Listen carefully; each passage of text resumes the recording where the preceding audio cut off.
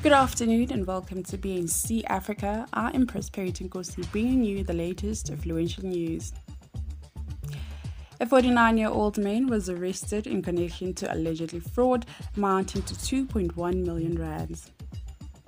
It is reported that between 2019 and 2020, the suspect, who was employed as general manager by a security company, approached area supervisors working around Northwest to start recruiting ghost employees. The supervisors allegedly recruited about 56 ghost employees who were paid approximately 5,000 rand per month. The family of IFP founder Prince Mangosuthu Buthelezi says there are no signs that the 93-year-old is ready to retire anytime soon. In a statement, Buthelezi's family confirmed the Prime Minister to the Zulu monarch is being treated for hypertension at an undisclosed hospital.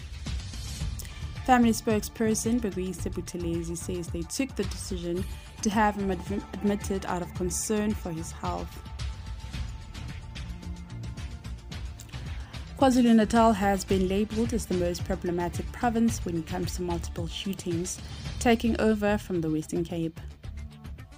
These are the sentiments expressed by Police Minister Bheki Cele, who provided an update on investigations into recent multiple murders in KwaZulu-Natal. He announced that arrests have been made in some cases. The minister says the department will not let KZN become a battlefield. The Commission for Conciliation, Mediation and Arbitration, CCMA, has dismissed an employee's claim for unfair dismissal for refusing to vaccinate against COVID-19. The hearing found that Teresa Moldridge was permanently incapacitated based on her decision to not get vaccinated. Her refusal to help create a safe working environment is what caused the decision. Meanwhile, a German football coach, Markus Anfang, was on Wednesday banned from football for a year and fined 20,000 euros after admitting he used fake documents to claim he was fully vaccinated against COVID-19.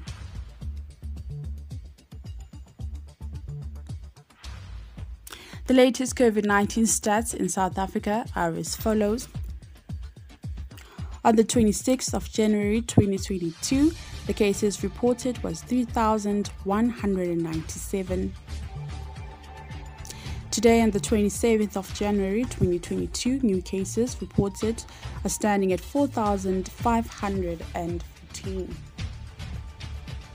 The latest COVID-19 stats for deaths.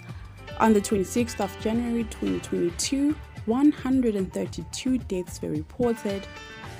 Today, on the 27th of January 2022, 94 deaths are reported. On the currencies, the rand to US dollar is standing on 15 rand and 24 cents. The rand to euro is 17 rand and 23 cents. The rand to British pound is 20 rand and 59 cents. The Powerball results are 3, 17, 38, 44, 46, 50, and the bonus ball number is number 7. The Lotto Plus 1 results are as follows: 4, 24, 26, 42, 45, 48, and the bonus ball is number 39.